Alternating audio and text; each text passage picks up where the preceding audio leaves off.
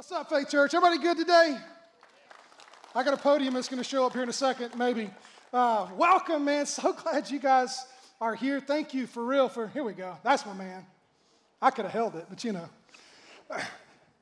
There we go. Now I can lay it down. I talk with my hands. That would have messed me up this whole service because then it would have been like holding a book around. So, welcome. So glad you're here for real, man. It has been an amazing day. I got to tell you, that type of worship experience puts a lot of pressure on the person that has to get up and preach after that, because now I feel like I don't need to screw it up, right? So part of it is like we just need to stop, like right now. But I do feel like God has a message that I'm going to bring to you today. Hopefully I can do it justice. But welcome to all of you. Everybody here in Florence, would you put your hands together and help me welcome everybody online in our entire Lawrenceburg campus. I love you, Lawrenceburg. Welcome. Everyone watching all over the country, maybe around the world, you just never know. There's thousands of people that watch this service along with you guys through that camera right there. We are in week 2 of a series called Father Knows Best. And it kicked off last week. Honestly, I can't even attempt to do last week justice. So I need you to, if you weren't here, if you missed it, go online to our website, go watch the message. I honestly think it was probably the best message of the year to date, for real. So more pressure there. Thank you. That's awesome. Yeah, no worries. So what I'm going to try to do today is I want to kind of piggyback off of Pastor Steve's message from last week, where he talked about this understanding that we are accepted, right? That we have a Father in heaven. And so we're going to spend a little bit of time talking about that today. We're going to jump all over the place. Hopefully it's not a mess. Hopefully it makes sense.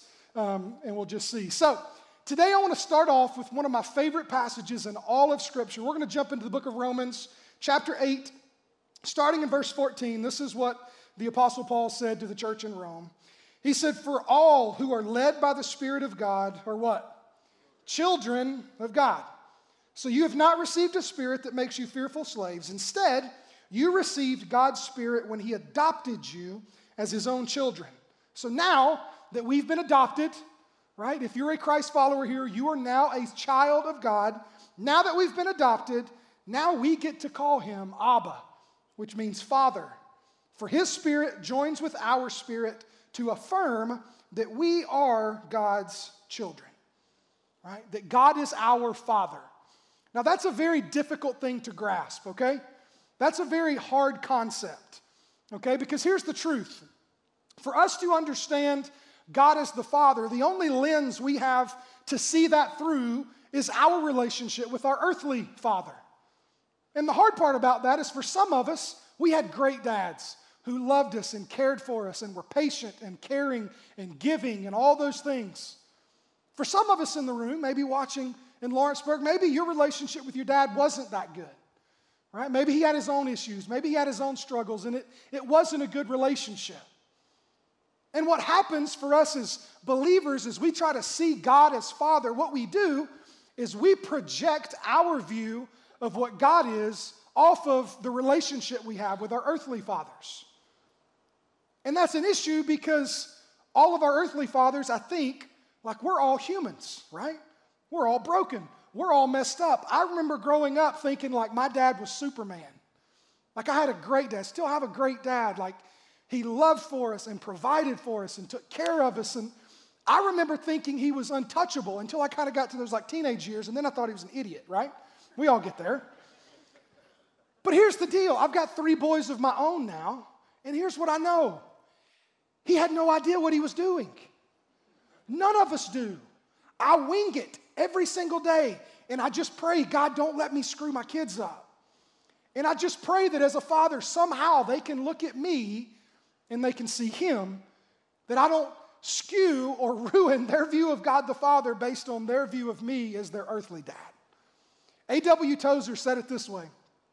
He said, "What comes to mind when you think about God is the most important thing about you."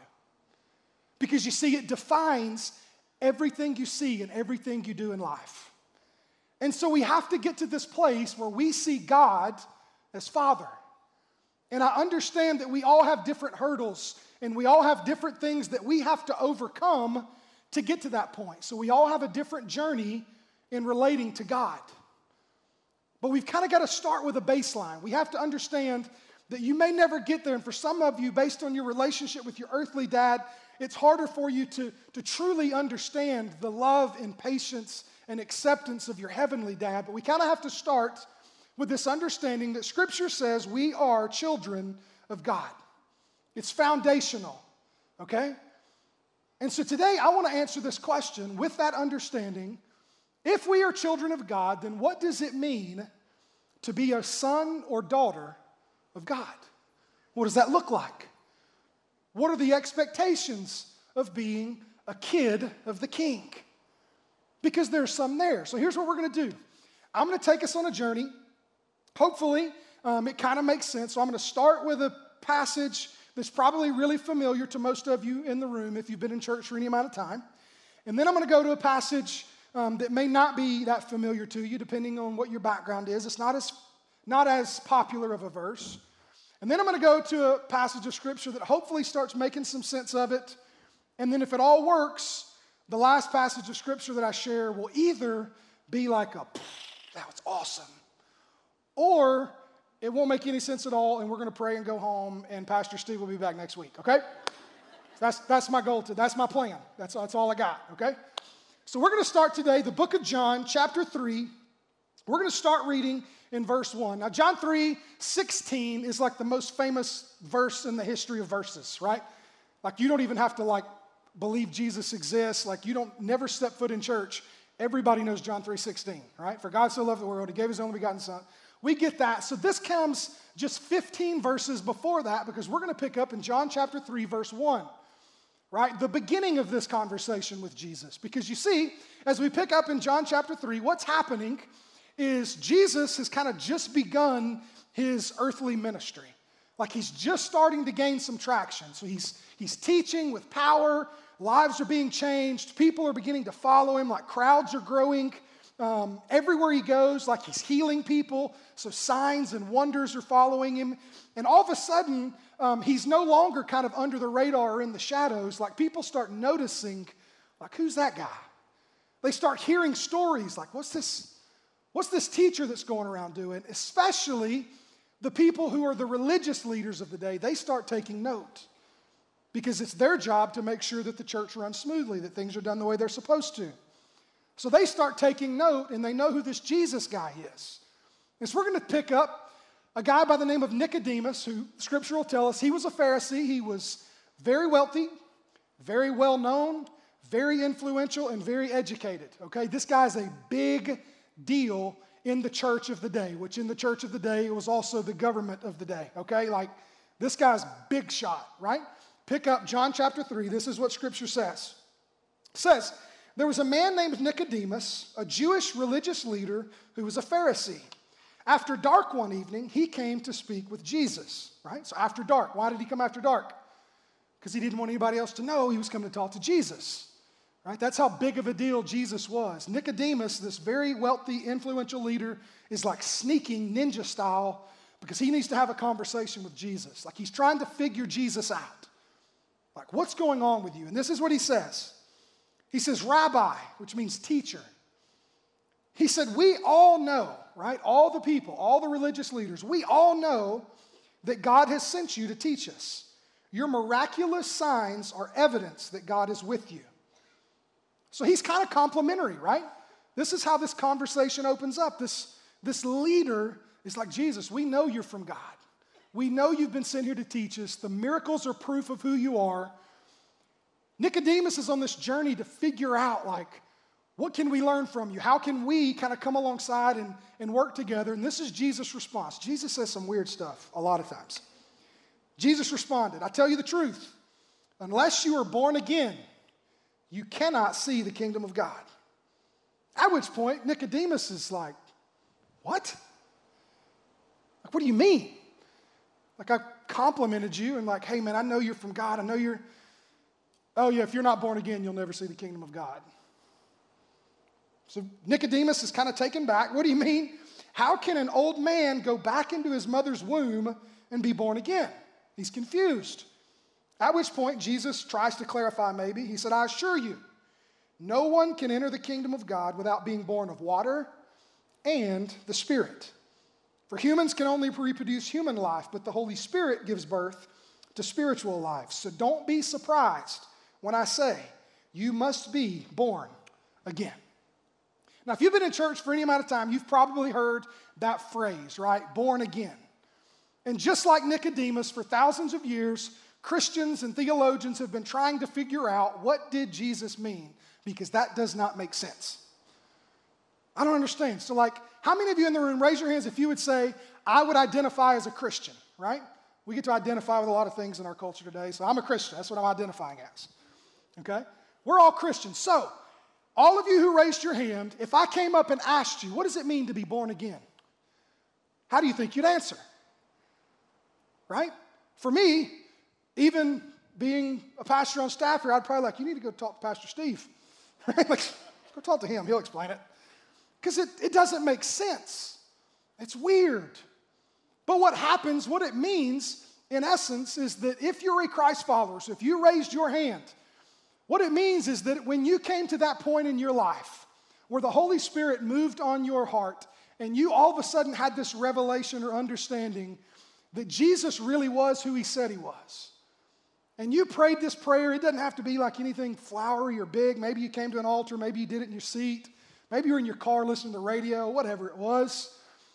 You got to this point where you said, Jesus, I want what you did to count. I know you are who you say you are, and I want what you did to count, and I want to live my life according to your ways. What Scripture says is when you did that, you were born again.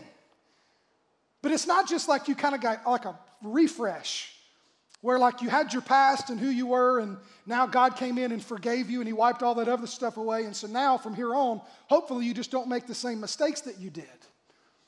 It's not that you just hit the reset button. What being born again means is you are born differently. That you're a different person now. That there is a you that you do not see. That we look at this flesh that we have, right? What being born again means is that there's now a you that is more real than the part of you that I can see, right? This flesh. This body, as we are sitting here talking, you sitting there listening to me speak, wherever you're at, your body is dying. It is fading away, right? And it does not matter what you do to it. You can put muscles on it, right? You can put tattoos on it. You can pierce it. You can put fancy clothes on it. You can put its butt in a fancy truck and drive it to a fancy house. It does not matter. Whatever you do to this outside body, it is dying. It is going away. But once you are born again, what Scripture says is there's a more real part of you now that is not dying and is not fading away. What it is doing is it is becoming renewed. It is becoming more like Christ. It's growing. It's thriving. But it's this part of us that we don't see. And therefore, it's this part of us that's so hard to understand. And it's the same struggle that we have today that the early church Christians had. Look at what the Apostle Paul said to the church in Corinth. The Apostle Paul is a church planner. He's going around. He's starting all these churches. All these people are getting saved. And so he gets all these new Christians who are trying to figure out, what does it mean to be a child of God? What does it mean to be born again? I don't understand this whole thing. And here's what Paul says, 1 Corinthians chapter 15, starting in verse 45. He says, the Scriptures tell us that the first man, Adam, became a living person. But the last Adam, that is Christ, is a life-giving spirit. For what comes first is the natural body, and the spiritual body comes later. For Adam, the first man, was made from the dust of the earth, while Christ, the second man, came from heaven. Earthly people are like the earthly man, and heavenly people are like the heavenly man. Now stop. We understand this up to this point, right? We're earthly man. We know the story. Adam and Eve, he was made from dust. God breathed life into him. He came alive. So we are made of dust. We are earthly people. And Scriptures say we're like Adam. We get that. We understand that. But here's the part that throws us for a loop. Verse 49, he says, so just as we are now like the earthly man, we will someday be like the heavenly man. So that just like we are like Adam, that we are fallen and broken, that we are from this earth, that when you get born again, when you surrender your life to Christ, what happens is you become like the second Adam, like Jesus. And that's the part that if I could be like totally bluntly honest in front of all you people, even today, I still struggle with that statement right there. I still struggle, even though I get paid to do this for a living. Even in preparing for this message, I read those words and I say, I don't see me being like you, Jesus. Like I got the sinner, broken, messed up part. I know that one. I would not have to work very hard in this room to convince you all that you're broken. Because we all know the thoughts that we have. We all know the desires in our heart. We all know the conversations we have, right? We all know we're messed up. So there's no difficulty if you would just be honest with yourself. You know I relate to the curse of Adam. The hard part for all of us is that we have to get to that place that we say, no, because I'm now a child of God, because I'm born again, I don't relate to the curse of Adam. I walk in the promises of Christ. And that's difficult. And we have a hard time getting to that place. That's why, if you jump a little bit in Scripture, all the way to John chapter 16, John tells us later on, as he's kind of trying to unpack this whole idea, John chapter 16 says that there are three primary functions of the Holy Spirit, right? Three things that it does when it speaks of the conviction of the Holy Spirit. Three things. The Holy Spirit exists to convict us of sin. Okay. When we mess up, when we do bad, the Holy Spirit's like, oh, you shouldn't have done that. Okay, got sin. Judgment, got that. Do you know what the third thing is? The Holy Spirit exists to convict you of your righteousness. That if you're here and you're a Christ follower, one of the primary jobs of the Holy Spirit is to convince you that you really are who you already are. Because see, we've got this enemy out there that likes to tell us we're not. And we're really good at buying into this lie that we are not who we really are. And if you do not know who you are, you'll never know what you're supposed to do. And so we buy into this belief, right, that this false humility, and we say things like, man, one day, like when I get my act together, when I take care of this, I'm going to come back to church, right? You've heard people have those conversations, right? Like, man, like, I'm going to come back one day. I'm kind of working through some things. Maybe you're here and you're in this church and you attend, but when we say things like you can be involved, like you can use your gifts and talents, like you can be used by God to make a difference, something in your head says, but I can't do that. Like I'm so messed up. You don't know what I've done. Like you don't know the thoughts that I have, so I can't. Like maybe one day I'm going to get to that place that I can be used like Pastor AJ, or I can be used like Natalie, because one day I'll get to that level, but right now I'm struggling and I'm sinful and I'm broken. And we think we're being humble, and really all we're doing is agreeing with the lie of the enemy that says you are not what you really are. And the job of the Holy Spirit is to say, no, you are exactly who He says you are. And that's a big deal, because you will not spend time with a God who you think has a big bag of spiritual switches just coming at you ready to punish you. You will not spend time with a Father who you do not think loves you. And that's the struggle that we find ourselves in. You are who God says you are. And Scripture very clearly says you are a child of God. Paul finishes it up, verse 50 of chapter 15. 1 Corinthians, he says, what I'm saying, dear brothers and sisters, is that our physical bodies cannot inherit the kingdom of God. These dying bodies cannot inherit what will last forever. You see, the real us is not what we see on the outside. And we can work and do all we want to do to try to fix what's on the outside. We can try to dress the part, look the part, raise my hands in worship, try to do all these things so that it looks like from the outward appearance that we have our act together, that we're growing in our relationship with Christ. But over and over and over again in Scripture, what God says is that man looks on the outer appearance. God looks at the what? Heart. Because you see, He's a dad. He's a father. And my three boys, I love it when they do good things, but I am so much more concerned with who they're becoming on the inside than what they're doing on the outside. That's a dad. That's a loving father. It's all about the heart. It's all about that part of us that we do not see. And that matters because when you understand what the real part of you is, it changes how you interact with everything. It changes how you interact with God, with your family, with your friends, with your brothers and sisters in Christ, with other churches. When you see God as Father, as your dad who loves you, then all of a sudden you can forgive the unforgivable because you understand you've got a dad who's forgiven you of so much more. When you see that you have a dad who is your provider, who takes care of all your needs, you can give generously because you don't have to have this scarcity mindset or have to worry about what I'm going to do next. So I don't know all of your stories. I've got a great dad. He's amazing. And I remember, like, growing up, I never had a concern for how was the mortgage going to be paid. I didn't know how it happened. I just know the lights were on, the water worked, I had a bed to lay on, Dad took care of it. Car payment, I didn't worry about it. Dad, I need gas money. There it is, right? Any concern that I had coming up, I knew Dad's got it. That responsibility, that weight isn't on me. Dad, my shoes are worn out. I need a new pair of shoes. And yes, I understand that that's not all of your stories and that we all have to kind of work through things. But the point is, when you get to that place that you see God as a good heavenly Father, then you get to serve differently.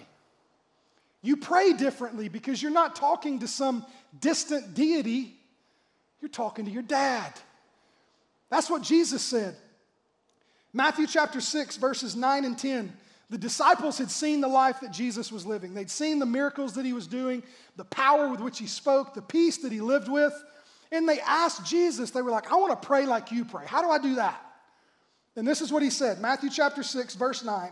He said, pray then like this, our Father. Stop.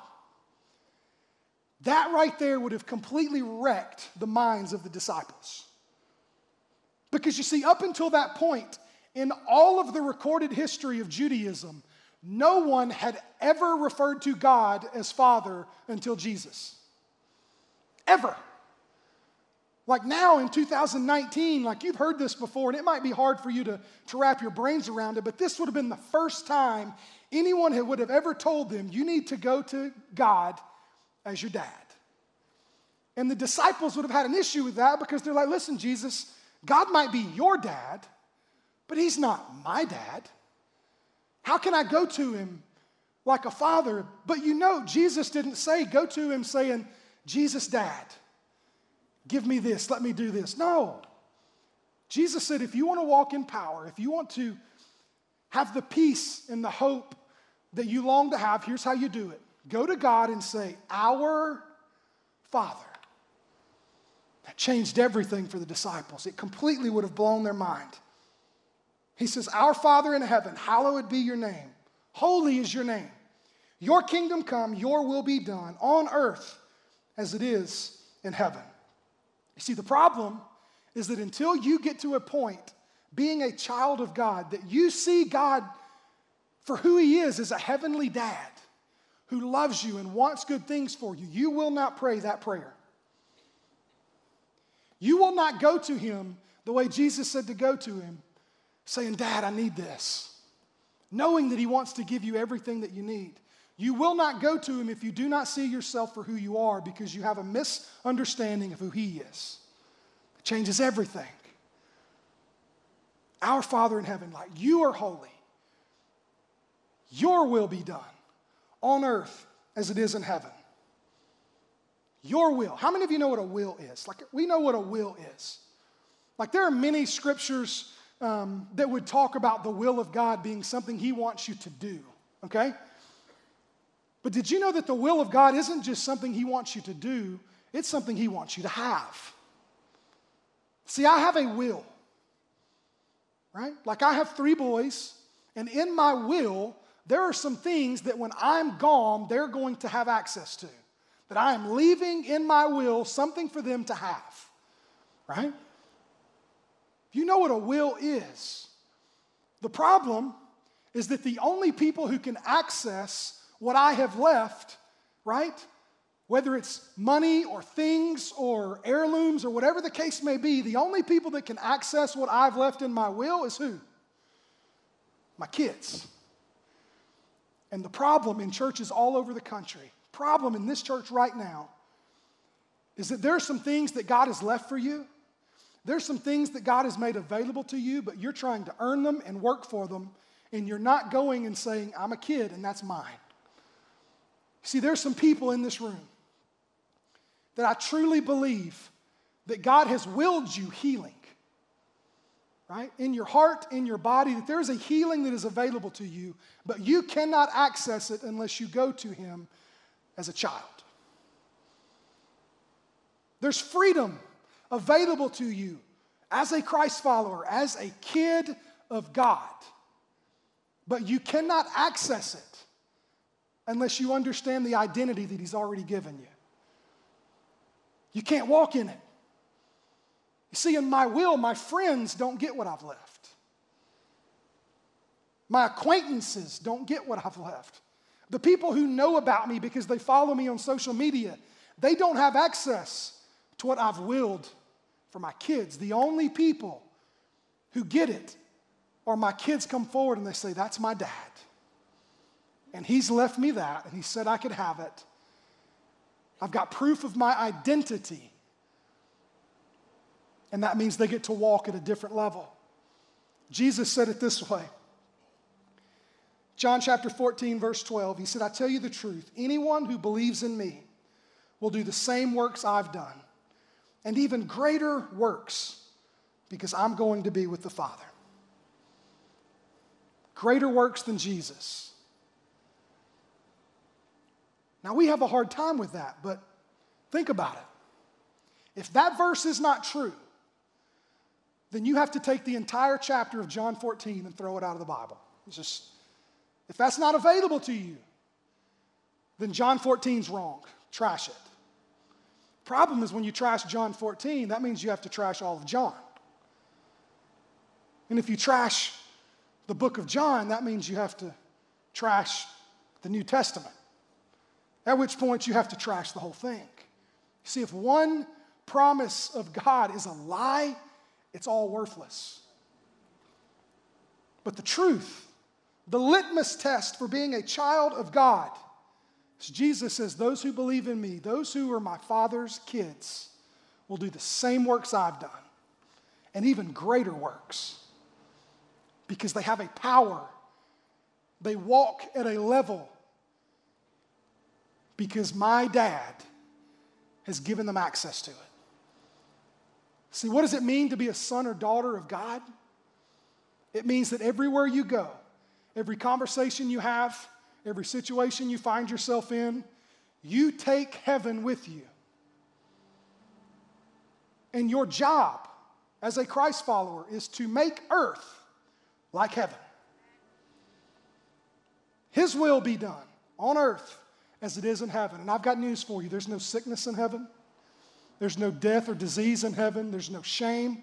There's no lust. There's no guilt. Everywhere we go, we take that power with us.